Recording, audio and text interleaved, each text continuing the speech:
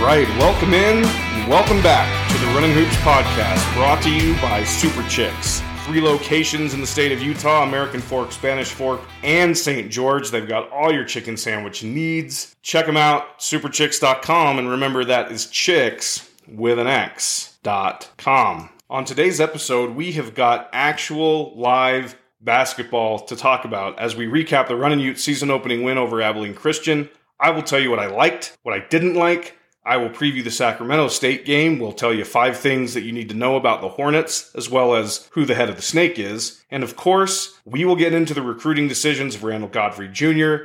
and Colin Chandler and discuss what is next for Utah basketball in terms of recruiting. And we'll go around the Pac-12 and Utah's schedule and talk about the opening night in college basketball. Well, it was a victorious night for the Runnin' Utes as Craig Smith and the boys opened with a Game 1 win over Abilene Christian, 70-56. They lit the U in Salt Lake City, and Craig starts 1-0 for his career. David Jenkins Jr.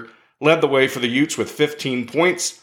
Brandon Carlson added 14 points and 9 boards. You love to see that. He kept his word to me and got those boards, didn't he? Raleigh Wooster added 12 points, 6 assists, and 7 boards, and it was a really balanced scoring effort from the starters. So that's something you like to see. Obviously, they didn't get a ton from the bench, but hey, it's just the first game. You take what you can get, you take the victory, and you move forward. So what did I like?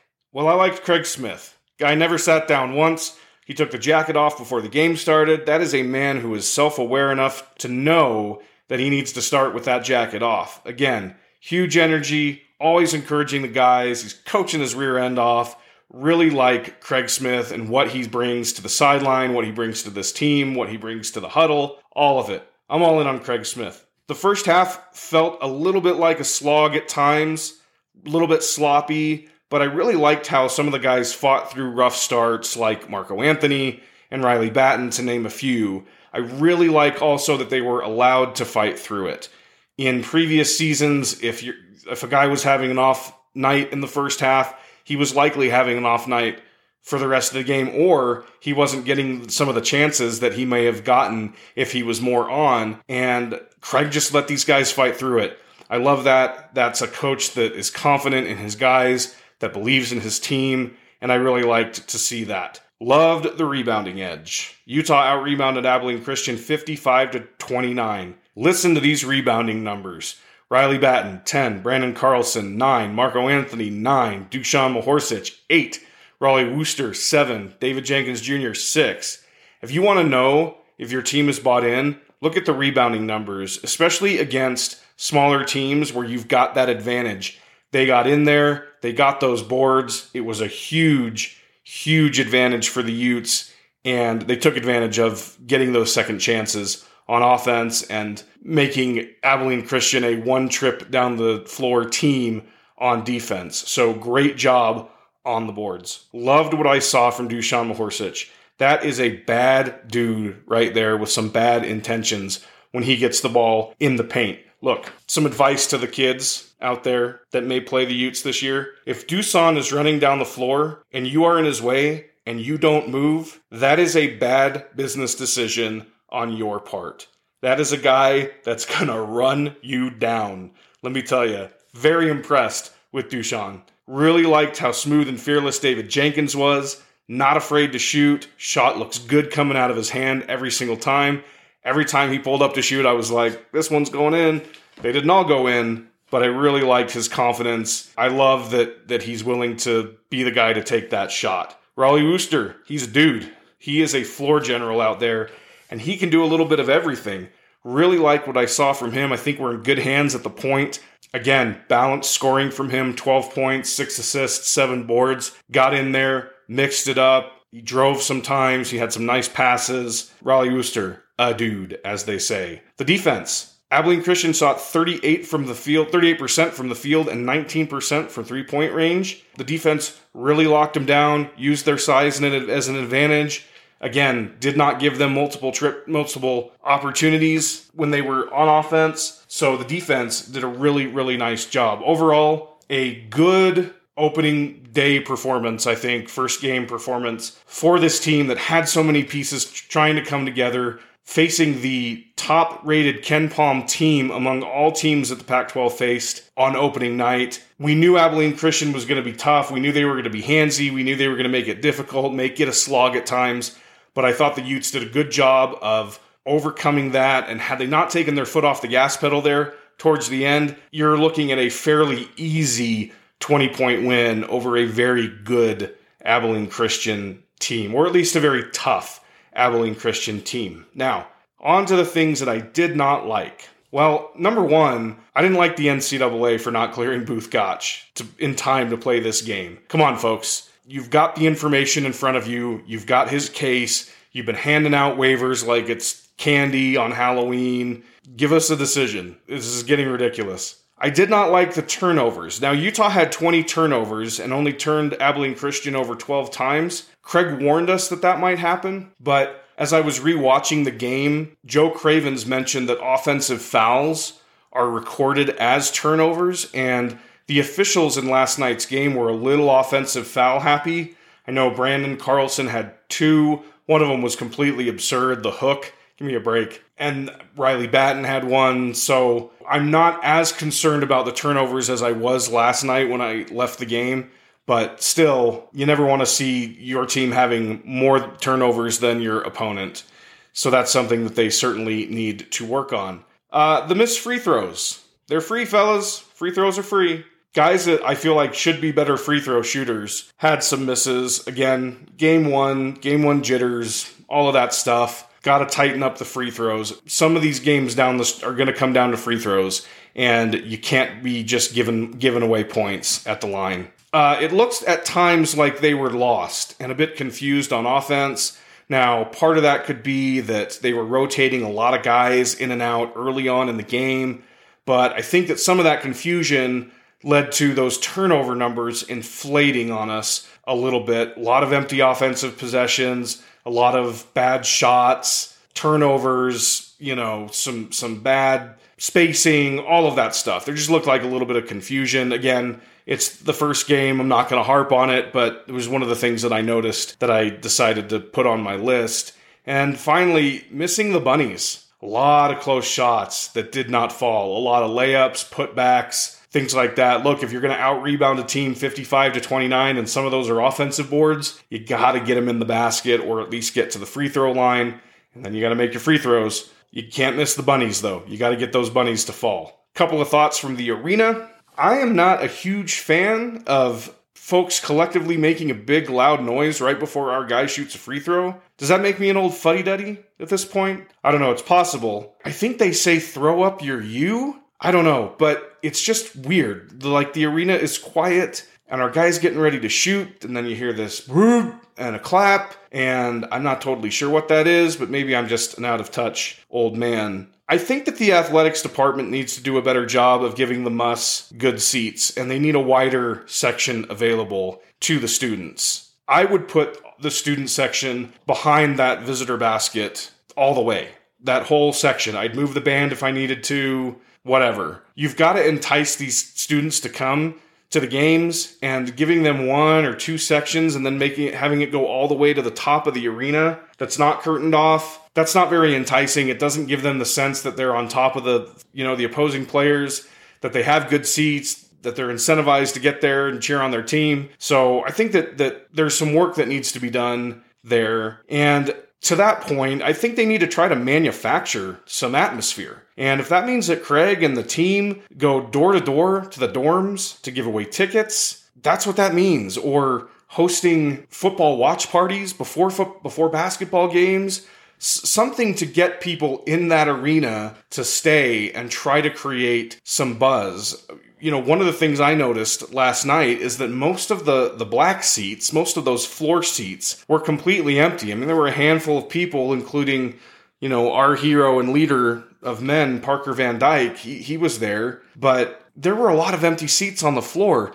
There's no reason for those seats to be empty at any point. If people aren't coming, figure out a way to incentivize the students or run contests. I don't know. I'm sure this is all easier said than done. But you got to do some things to create an atmosphere. Having that many empty seats is just a bad look. I know that winning cures all of that, but in the meantime, they've got some work to do to try to do that. I was at the Denver Broncos Washington football team game the other day, and when they announced the attendance, they announced the attendance, and then they also announced how many no-shows there were. They were like, 11,000 no-shows, and the entire stadium booed. Should we be above shaming people into coming to the games? I say nay. All right, when we come back, my thoughts on Utah's current recruiting situation and what is next for them right after these words from one of our sponsors. Hey guys, I want to tell you about Registered Physical Therapists, RPT Utah. These guys are committed to getting you back to work and play fast. Their skilled physical therapists offer a wide variety of services, including surgical and non-surgical orthopedic injuries, spine injuries, headache relief, balance training, and women's health. With 9 locations along the Wasatch Front, they have got all your physical therapy needs covered. Go to their website and schedule an appointment today, rptutah.com. That's rptutah.com. They will take care of you. I assure you that. All right, well, let's get to the elephant in the room. Both Colin Chandler and Randall Godfrey Jr. announced their college intentions on signing day. Colin Chandler is heading to BYU after being a Utah lean for a good long while. And Randall Godfrey Jr. is heading to Clemson. He had some very nice things to say about the Utah staff and the campus, but ultimately he decides to go to Clemson. So that leaves Utah with no signees for the early signing period, and having missed on Zach Keller, Milo Suzon, Colin Chandler, and Randall Godfrey Jr. Big picture, not great. You get named to the top 2, 3, 5, 6, whatever you want to call it, and you don't land any of those guys. It's not great. It's not a good look. We would have gladly taken any of them, so I'm not going to sit here and say, we didn't want them anyway. No, we pretty clearly wanted them, and we missed. We missed on them. All that said, here's a couple of things just to think about, to noodle on. Craig Smith's only been here 7 months, and it's going to take some time. It just is. You know, many of these teams that we're losing these recruiting battles to have had a head start of some kind in the recruiting process with that specific player. I know these are 4 big swings and misses, but one thing to consider is that, you know, maybe it's a little bit more challenging than we think it is to ask a big-time player to be the first piece of a rebuild, to be the face of the rebuild, no matter how close they were to the program. Or how much, in Chandler's case, you know, he allegedly grew up a Utah fan, comes from a Utah family. But again, you're asking him to be the centerpiece of a rebuild. That can be a tough sell. It just can be. One thing I think we should be glad about, though, is that they're not just going to fill spots. Craig and his staff are not just going to go get a Chris Seeley or Brandon Wenzel just to fill out the roster. They're not going to get desperate. They're not going to make desperate moves. And I think that's something that really hurt the previous staff because the transfer numbers went through the roof. And the perception was just that they couldn't hold on to anybody. Good players, bad players, it didn't matter. And so Craig's not just filling these scholarships with warm bodies, and I think that should encourage us at least a little bit as we go through this process. Now, they do only technically have 1 scholarship right now, and no, I don't buy into the scholarship crunch narrative per se, but the fact remains that they've only got the 1 scholarship. And this year's team, there are those 5 seniors who do have the option to come back and play another season if they want to. So if the team plays well this year, I'd like to think that that's a pretty good option to have on the table. Now, let me give you some information that I have been told from somebody in the program. There's nobody panicking inside that facility, and that their focus right now is on filling that scholarship with a front court need, getting some help at the 4 position in recruiting. So that is something for us to keep an eye on as they go through the next phase of recruiting this year. I'll also just add that very few, if any, of the top European players are going to sign in the early signing period because they could be pro prospects. They've got club seasons that they're working on. They are going to explore all of their options before they just commit to a college team. Just another thing to think about. And then finally, you remember Craig likes to quote Herb Brooks from Miracle. And what is the quote that he always uses? Not looking for the best players, Craig. I'm looking for the right ones. That is Craig's MO. He's not going to go out and sign guys just for the sake of signing guys. He's looking for a specific kind of player to fill a specific role on this team, and that is what he is looking for. Now, again, I think he saw that in all 4 of the guys that he missed on. There's no question, but we got to have a little faith. We got to have a little trust in Craig and his staff and their process. Now, a few non-recruiting thoughts. They're going to have to build their own momentum. And the only way that they do that is winning. They've got to, it's like I said before, they've got to manufacture a little bit of an atmosphere at the Huntsman Center. And then this team has got to go out and they've got to show that they're bought in, and they've got to show that Craig knows what he's doing, which I think we all believe he does.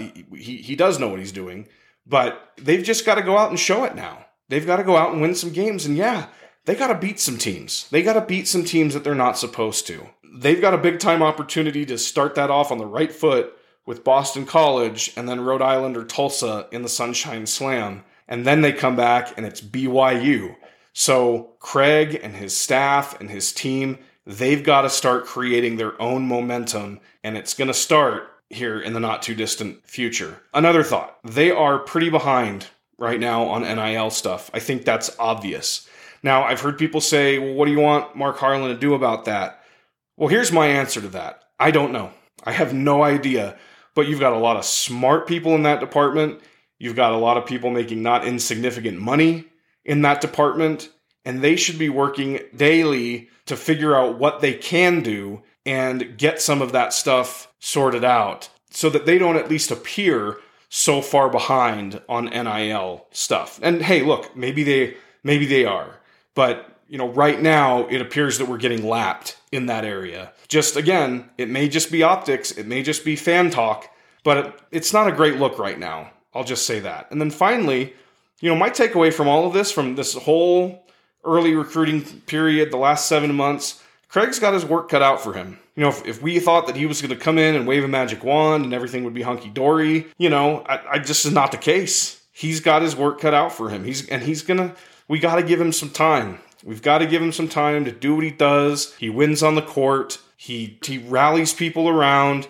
I think once he gets that part taken care of, we will start seeing some of the off-the-court stuff happen as well. And one other thought I would add to that is we're going to have a 30-game sample size no matter what this season. 30 plus, Pac-12 tournament, and maybe NIT or NCAAs, who knows, right? But we're going to have a 30, 31, 32-game sample size this year, and so is everybody else. And so you're going to have guys that are going to go into the portal, and they're going to look at what's going on at Utah, and they're going to look at Craig Smith and Eric Peterson and DeMarlo Slocum and Tim Morris, and they're going to say, hey, I want to go play for that guy. I want to go be a part of that. While I don't think that we can rely on the portal, we can't just kick this down the road to the portal, that is a change that we never had before under Larry and previous staffs. It's something that's going to allow Craig to, again, go find some of the right guys. If his message is not resonating with high school kids right now, it probably will resonate with some guys in the portal. Just another thought to throw out there. Okay, let's get to the Sacramento State Hornets. Out of the Big Sky Conference, here are 5 things that you need to know about Utah's next opponent. Number 5, this is the second new coach that the Runnin' Utes will face in a row, as Brandon Laird takes over the Sacramento State program after longtime coach Brian Katz suddenly stepped down on November 5th. That is what we call not great timing for Brian Katz. But nevertheless, he'd been there for a long time, and Brandon Laird comes in as the interim coach. He steps in. He's got the big chair now. Number 4, they have added 9 new players this offseason, including transfers from Robert Morris, Toledo, and San Jose State. Number 3, their leading scorer from last year took off to go play pro ball, and that is a full stop. That's all. He left. He's off playing pro ball. Number 2, they beat William Jessup the other night. That's a school, not a person. 89-59 in their season opener, and they were able to play 13 players in that blowout. It was never really close. They had a lot of guys get to play, some balanced scoring, good stuff there. this is a cheat, but number one is that this is the only game that Larry and his friends scheduled before they were relieved of their duties. So this is Larry's last gift to the program, the Sacramento State Hornets game here on November 13th. As far as their schedule goes, they play two other Pac-12 teams, Arizona and Oregon State. Both of those games are going to be on the road. And they finished last year ranked 251 in the net and 254 in KenPom, and they are currently 312 in this year's KenPom standing. So they are very solidly a Q4 game for the Runnin' Utes. Now, who is the hoss, the head of the snake? That one's pretty clear. It's Bryce Fowler, number 23 in your program. He averaged 13.5 points per game last season. He's a 6'6 forward, so he's a little bit undersized, but he had 17 against William Jessup, and he really seems to be the engine that makes that thing go there at Sacramento State. Could be an interesting defensive assignment for somebody like Marco Anthony, who's got a similar size and can really play some defense. I think if you shut down Fowler, you probably win this one going away. And speaking of winning this one going away, what do the analytics guys have to say about this one? Well, Ken Palm, at Ken Pomeroy on Twitter, has this as an 80-61 victory for the Runnin' Utes, and Eric Haslam, at Haslam Metrics on Twitter, has nearly the exact same score. He's got it 79.86, so if you round that up, that's an 80, to 62. So not a lot of variation there as far as what the metrics are saying about this game.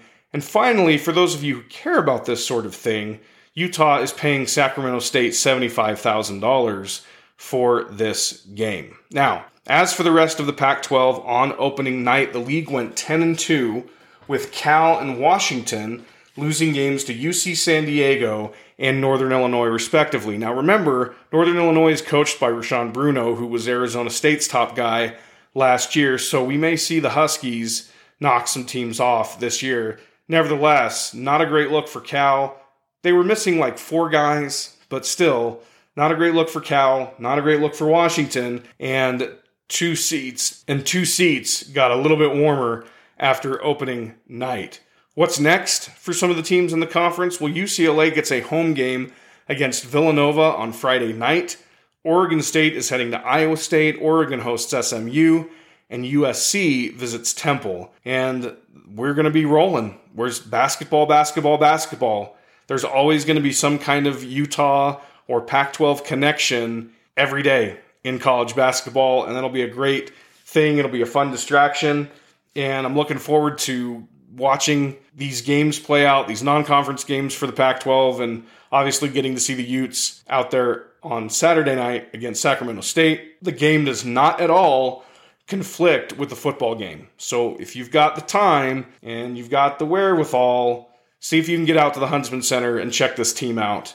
I know they will appreciate your support. Well, that is going to do it for this episode of the Runnin' Hoops podcast. We've got a quick turnaround time next as we recap Sacramento State and look ahead to Bethune-Cookman, that Sunshine Slam opener, and much more here on the Runnin' Hoops podcast. I want to thank you for listening. Follow us on Twitter at Runnin' Hoops. Subscribe, download, leave a review. Hit us up on DMs. Hey, if you want to sponsor the podcast, let me know. But until next time, I'm Andrew Crowley. This is the Runnin' Hoops podcast, and as always, go Utes.